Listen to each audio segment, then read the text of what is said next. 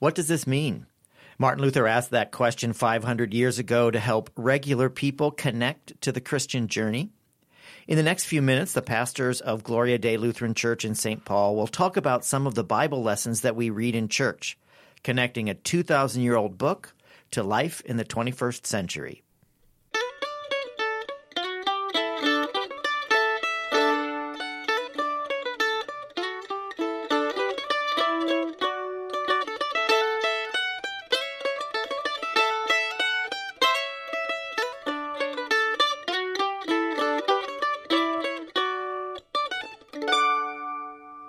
Welcome to What Does This Mean? I'm Pastor Bradley Schmaling. I'm Pastor Lois Pallmeyer. And I'm Pastor Javen Swanson. We decided to do this podcast because sometimes the Bible feels really beautiful and clear, and sometimes it feels muddy and hard to understand. And we want you to know that we often have that same impression of the Bible lessons. So this conversation is just a way to engage with these readings and help to understand and make sense of some of them. It's the Easter season, and we notice, especially during the Easter season, a few changes inside our sanctuary. One of the things you might notice is that we have the Paschal candle lit. That's that large candle near the front of the chancel where we lead worship. It's often near the font, and the reason for that is because we light baptismal candles from it at baptism time, but it's always lit through the season of Easter, all 50 days. Whenever we gather in the sanctuary, we'll light that candle. It's also lit on days that we have baptisms and on days that we have funerals. In every case, it's a sign of the risen Savior, of Christ's presence alive and in our midst. In the Easter season, traditionally, you move the Paschal candle closest to the table where we recognize Christ's living presence in the Eucharist, in the breaking of the bread. At Gloria Dei, that's a little tricky because there's not quite enough room right there, so we put it right next to the font, which is another appropriate spot for it. Always a sign of our baptism connecting us to the life of Christ. Well, let's take a look at the readings for the fourth Sunday of Easter. We'll do this in three parts with a little bit of music between our reflections. And you can take a break. We'll be here when you get back. Pastor Lois, you have the first reading. Why don't you give us a little bit of the background before we read it? Our first reading is from the 9th chapter of Acts, verses 36 through 43. It's this wonderful story of Tabitha, who is also known as Dorcas. I love that she has two names.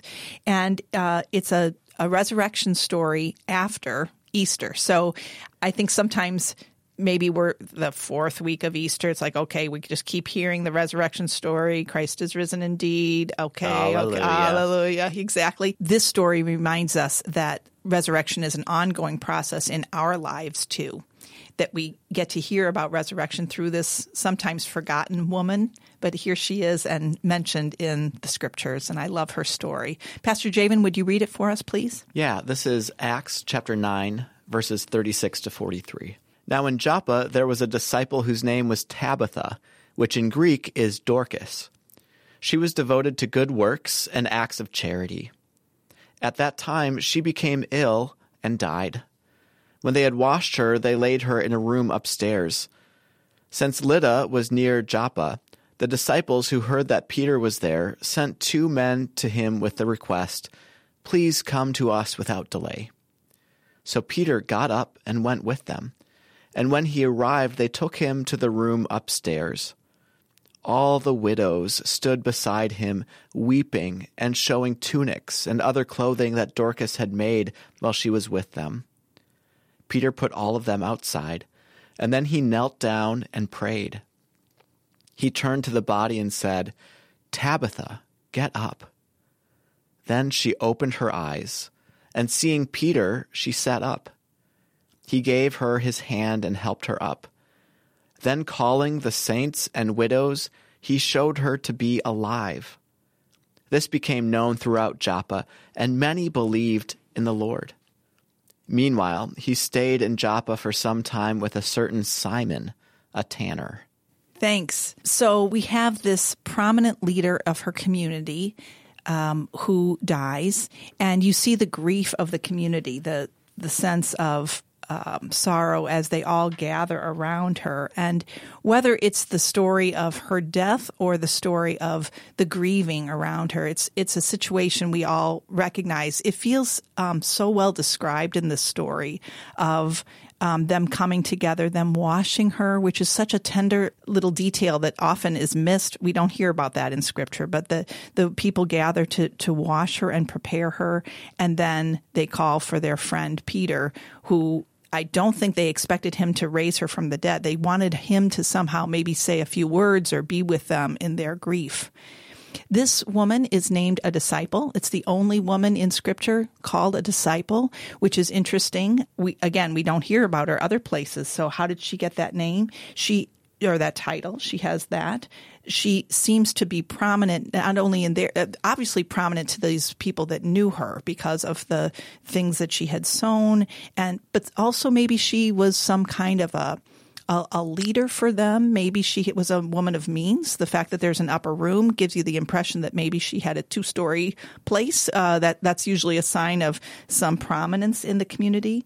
And then she has these 2 names, Dorcas and Tabitha. I like the image of that as she spans 2 communities or 2 cultures, that she understands the Greek world, and maybe commerce or something there, but she also has this Tabitha, this sense of being part of the Jewish people and being connected to Hebrew life too. There's this way that she bridges the community between peoples, I think, between maybe classes, and here now between life and death. You know, when I heard this about the names, I think of like the affectionate names we give to close friends or family, you know, that we're out in the world, we're, you know, our full legal name. But when we're among the communities that truly love us, we call each other different things. Or you think about all the ways we name and call our pets too. You know, right. We come up with these, and it's a sign of affection and love. And I think you see that in this whole reading, that in the Christian community there were these deep patterns of love and affection that bound the people together. And like you mentioned, that the scene of them weeping and showing Peter, look what she made for us. It makes me think of, you know, at visitations before funerals, when families put up all the pictures of the person, or sometimes even bring things that they've made to want to show. And those are our ways of still touching their life. Holding on to them. And they said that she was a woman of great acts of charity. So somehow she was either giving away her wealth or sharing all those tunics and things that she had made with her community.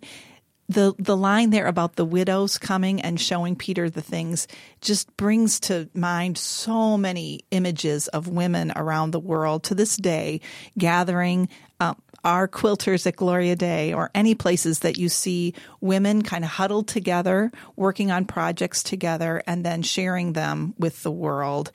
It's a description of again, selflessness and the sense of charity, but also the sense of using our creative gifts in a way to make something beautiful that then we're able to share with God's world to bring healing to the world. And in a way that's the way the Christian story moves forward. You know, Peter, he's out doing all the things that get him all the attention, the notoriety, the public stuff. But where the church is happening is in this community of women sharing both their grief and their joys, but then this incredible gift of resurrection comes to them. So that somehow God uses both our grief, enters our grief, recognizes our creativity and our sharing, and brings to new life that which is broken and dead in us.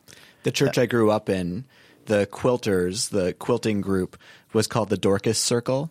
And when kids graduated from high school, we would all get quilts from the Dorcas Circle. And to this day, that's my very favorite quilt, and it's got a little badge on the other side that says "Presented to Javen Swanson on this date," from the Dorcas Circle of First Lutheran Church in Pine River, Minnesota. And every time I use that quilt, I think about them and I think about this story and just what you said, Pastor Lois, and Pastor Bradley. Like, this is how the gospel is now lived out today, in acts of mercy and generosity and grace. And I get to wrap myself up in that every time I use that quilt.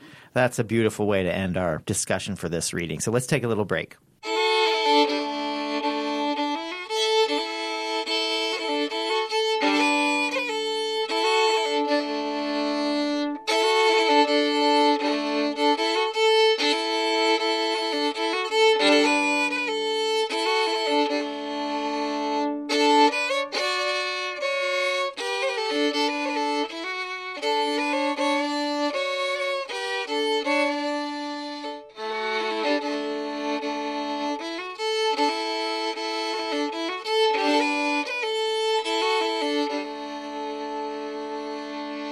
Okay, we're back. So let's take a look at the second reading, which is from Revelation chapter 7, verses 9 through 17. We've been reading Revelation now for a couple weeks, and just a quick little reminder that this book was written to a community of Christians who were undergoing some kind of great suffering, likely persecution, but it was a time when there really wasn't much hope out there. And so this book is written to provide a sense of hope for the community. And I think that's really important to remember, because when Revelation often gets talked about, it's all of the big, scary prophecies that get mentioned. And I always say that if Revelation is making you afraid about what's coming, then it's being misinterpreted, because its whole point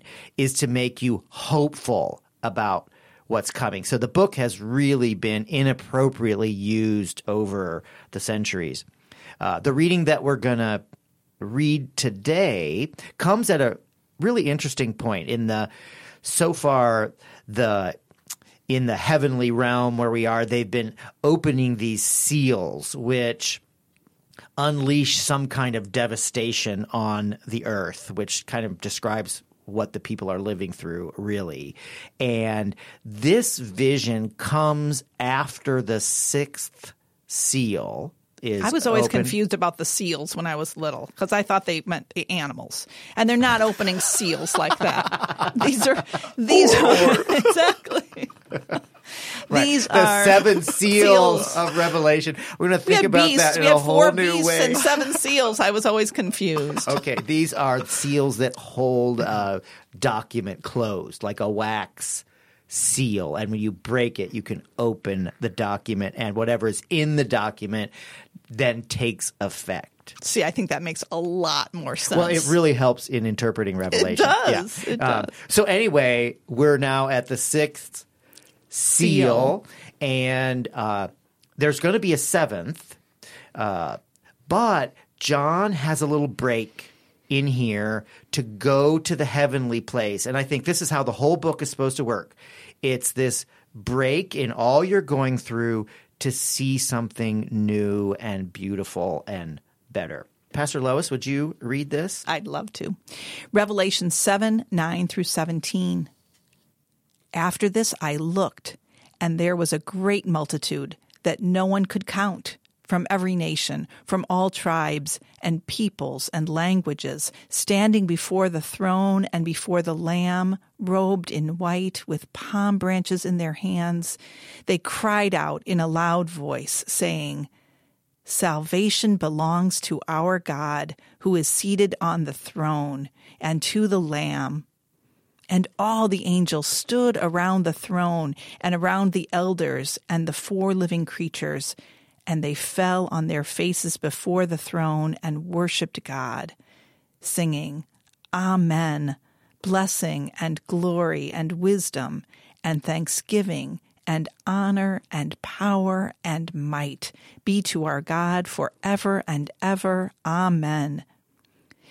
Then one of the elders addressed me, saying, "Who are these robed in white, and where have they come from?" I said to him, "Sir, you are the one that knows."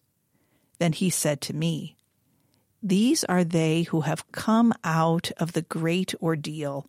They have washed their robes and made them white in the blood of the Lamb. For this reason they are before the throne of God and worship him day and night within his temple, and the one who is seated on the throne will shelter them. They will hunger no more and thirst no more. The sun will not strike them, nor any scorching heat. For the Lamb at the center of the throne will be their shepherd, and he will guide them to springs of the water of life, and God will wipe away every tear from their eyes." Thank you. Such a beautiful image, that even those last words, the tears wiped from your eyes. And I think this text still works like it was supposed to, is that in our tough times to kind of pull this out and say, there is more to the story than what I'm experiencing in this moment. When I was reading this and thinking about the podcast, I don't know why I keyed in on the robes part, this getting the white robe and washed in blood, which, if you wash something in blood, it doesn't turn white, it turns red. But something is being overturned here, and something significant is happening to these people who have gone through the great ordeal. Nobody knows really what that was, but something really awful happened to these people. But it made me think, when I was a kid, we had this costume basket in the basement of our house, which had all kinds of old clothes from my parents, and even a wig that my mom had back from the 60s, and hats and belts and shoes and all this stuff. And we would pull that out in the basement and dress up in those things, and then act out whatever it is that we were doing. Like we'd play restaurant. So somebody would dress up as the waitress, and somebody would dress up as the cook. And I think about all the ways we did that, and it's like we were trying on all these different personalities. Like, well, who can I be? What am I going to be like? And I feel like that's part of what happens here in this text is, a robe is a very biblical thing. The prodigal son, when he comes home, he gets a robe, and it's a sign of his new status and a symbol of who he really is. And it's like God gives us a sense of who we really are. And I like the idea of, since I don't really feel that way most times, like I'm living up to who God made me to be, maybe I just need to try putting it on, practicing it, okay? In this situation, I'm not going to feel like I'm a great Christian or anything, but I'm just going to try being one. I'm going to put on the robe and look like it and act like it. We wear baptismal robes after we're baptized. That's part of that message of saying, whatever we've worn or done or been before, God wraps us in new baptismal a garment of grace to say, I've wrapped you in a new identity. You are mine. And we often say, too, about those white robes that we wear when we're leading worship on Sunday morning or when people are baptized. We say that part of the intention is that garment covers up whatever else we are bringing that day, whatever else we're wearing that day. And so if you come in a great expensive suit or something, we're going to put you in a white robe. If you come in like some of our acolytes in like shorts and a t-shirt and tennis shoes, like we're going to wrap you in a white robe, and like all of us are going to be on the same plane. And so I love this in this passage that all these people in white robes are around the throne of God singing, and then there's this question, who are these people robed in white? And the answer is they're the ones that have been through the great ordeal. And I feel like the people who were through the great ordeal probably weren't looking or feeling their very best. And here around God's throne, they're all wrapped in this white robe, all sort of brought to the same plane, right? And it's kind of like what we say, what we're doing when we wear these robes, on that no matter what stories we bring or what we've been through, we are all united in this around the throne. Yeah, and it's probably important to note, too, that the way this all starts is that community that's gathered around the throne is from every nation. All tribes and peoples and languages are standing there. So already in these early days of Christianity, there's this beautiful multicultural vision for what the people of God look like. It's not like we're all given this robe that makes us the same, washing away our differences, but we're all bound together around a common, the love of God draws us together, but we still witness to all these beautiful differences that we experience while we're walking on this earth. I noticed in the newspaper this morning that there were 3 black churches that were burned in Louisiana, and possibly a 4th. And it made me think of this lesson, because we kind of think we live in a time when there's not persecution, but actually we do. That these black churches were burned, and you think of the shootings in Charleston at Mother Emmanuel Church, that black people are still being persecuted, and there is racism, in a sense, is a great ordeal that people are still living through. And I think this text helps us, gives us a vision. We can come through this, that God will get us to a new way of experiencing community with one another. And will teach us how to wipe away each other's tears. That image, both in the reading from Acts with, Dorcas's friends weeping, but now here too, this promise that even our grief is recognized by God, and God will be there to wipe away our tears and to bring us into new life. Let's take a little break, and we'll come back with the gospel lesson.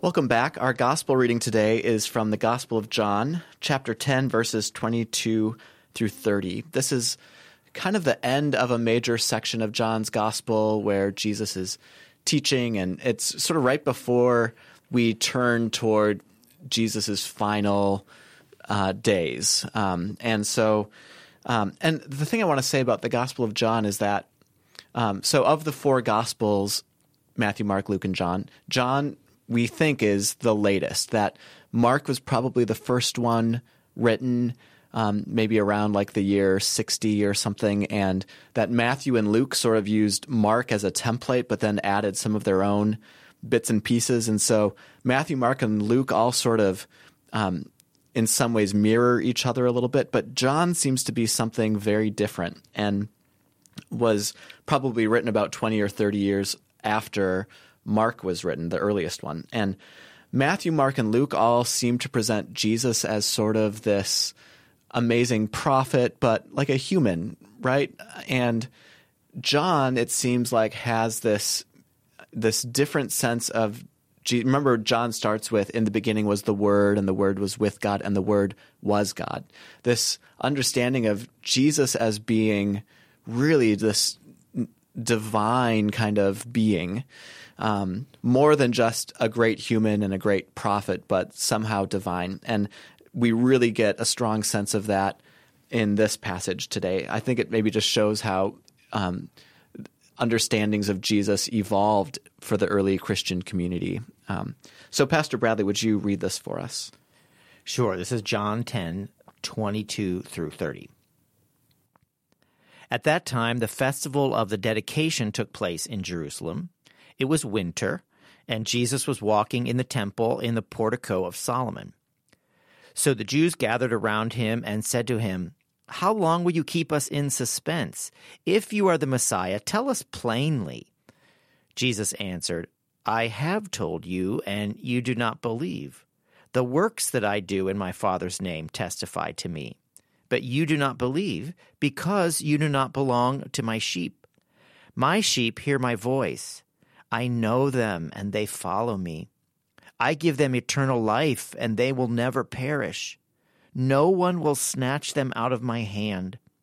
What my Father has given me is greater than all else, and no one can snatch it out of the Father's hand. The Father and I are one. Thank you. This got me thinking about last month we had a workshop on a Saturday morning at Gloria Dei, Music That Makes Community. And it was a time when we were learning how to sing together without music. And then you probably remember we did this in church the following Sunday. We did a lot of that kind of singing. Anyway, the person who was leading that workshop, the moment I met him when I arrived that day, I immediately thought, this is someone I feel safe around.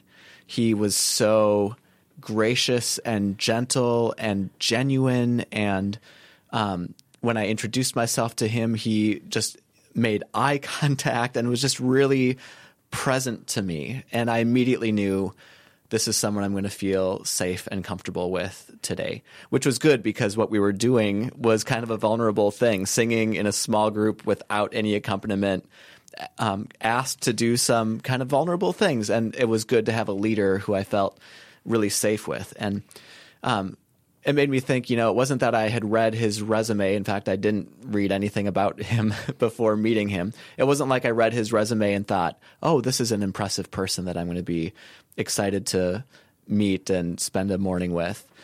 It was really that when I got there and had this experience of him, it was the experience of being around him that drew me in and made me want to, made me excited to be there that day.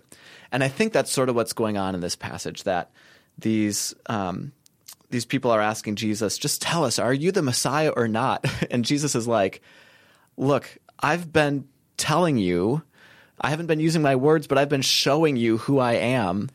And the people who are following me, who have had this experience of me, they all know it. And I could go ahead and tell you whatever you want, but it's the people who experience what I have to offer and then choose to follow. They are the ones who are my sheep. They hear my voice and they follow. And I think sometimes we get hung up on, am I believing the right things about Jesus? Like, how do I know God is real? How do I know who this Jesus is? And it's like, we have these opportunities to experience Jesus all the time in our lives, in everyday experiences of grace and mercy and love in our interactions with others. And when we see that as an experience of Jesus and say, yes, that is who I want to follow, that's what it actually means to be a Christian. It's not about reading the creed and saying, aha, yes, this is me. I understand that, and I completely agree with it. Yes. Yeah. Right. So I think what Jesus is trying to say here is experience me, experience God's love, and then follow. When John uses, or when Jesus in John's gospel uses the phrase eternal life, I feel like it's exactly that, what you're describing. Sometimes we've always thought that meant heaven after we die. But if you read John's gospel, he doesn't talk that way. He always says, this is eternal life right now. We are invited into God's grace, God's incredible welcome and comfort, and the flock, to be part of that flock right now. This is starting right now. And those who are following me are already experiencing eternal life. They're not waiting for some description of it. Here it is. We have it. I almost never use the words eternal life when I preach anymore, because it comes with this whole way of thinking about what Christianity is, about getting to this place someday. And I think that's actually a mistranslation of John anyway. It's more like abundant life, deep life, meaningful life, full life. That's what happens in relationship to Jesus. And it's something that we experience in this moment, like you're saying. It's like infinitely deep rather than infinitely long. Oh, that's good. all I saying. like that. It's I'm going not to steal that. It's not life that goes on forever and something that I get after I die, but it's like something I get to experience now that's like profoundly deep. Right. And it's so deep, it doesn't end when our bodies die. Right, exactly. Lovely. I think this is a text for Minnesotans, too. Say more about that. Because Jesus is present in the winter.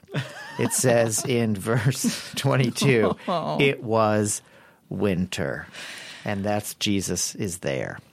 And I think we always have to do a caveat or name in these texts from John that they've been used in anti-Jewish ways. And when you read this and it says the Jews gathered around to say to him, I think we always have to remember they all were. It's not like Jews and Christians. They're like the Christians were the ones who followed Jesus and the Jews weren't. This is just a way of saying, you know, like Americans, the community, or Judeans. This is not about a religious faith per se. Right. And in fact, in an earlier episode of this podcast, you talked about the way and how the earliest believers didn't see themselves as Christians. They saw themselves as people who were following the way, like a new way, I think, they saw within Judaism. And so they were all Jews at this time. With that, thank you for the conversation today. We're interested in hearing what you think about these texts or this podcast. You can feel free to drop us an email at pastors@gloriadaystpaul.org. And as usual, we want to thank the amazing Paul Friesen Carper for providing the music for the podcast. Join us for worship every Sunday at either 8:15 or 10:45 with Sunday school at 9:30 in between. Note that on Memorial Day weekend, we switched to a summer schedule where we're at 8:15 and 10 o'clock with no Sunday school in between. Thank you so much for joining us today. Know that God is with you, God loves you, and God will provide what you need today. This has been What Does This Mean? A podcast created by Gloria Day Lutheran Church in St. Paul, Minnesota. You can find Gloria Day online at www.gloriadaystpaul.org. This podcast has been produced by Minnesota Podcasting, and they can be found online at www.mnpodcasting.com.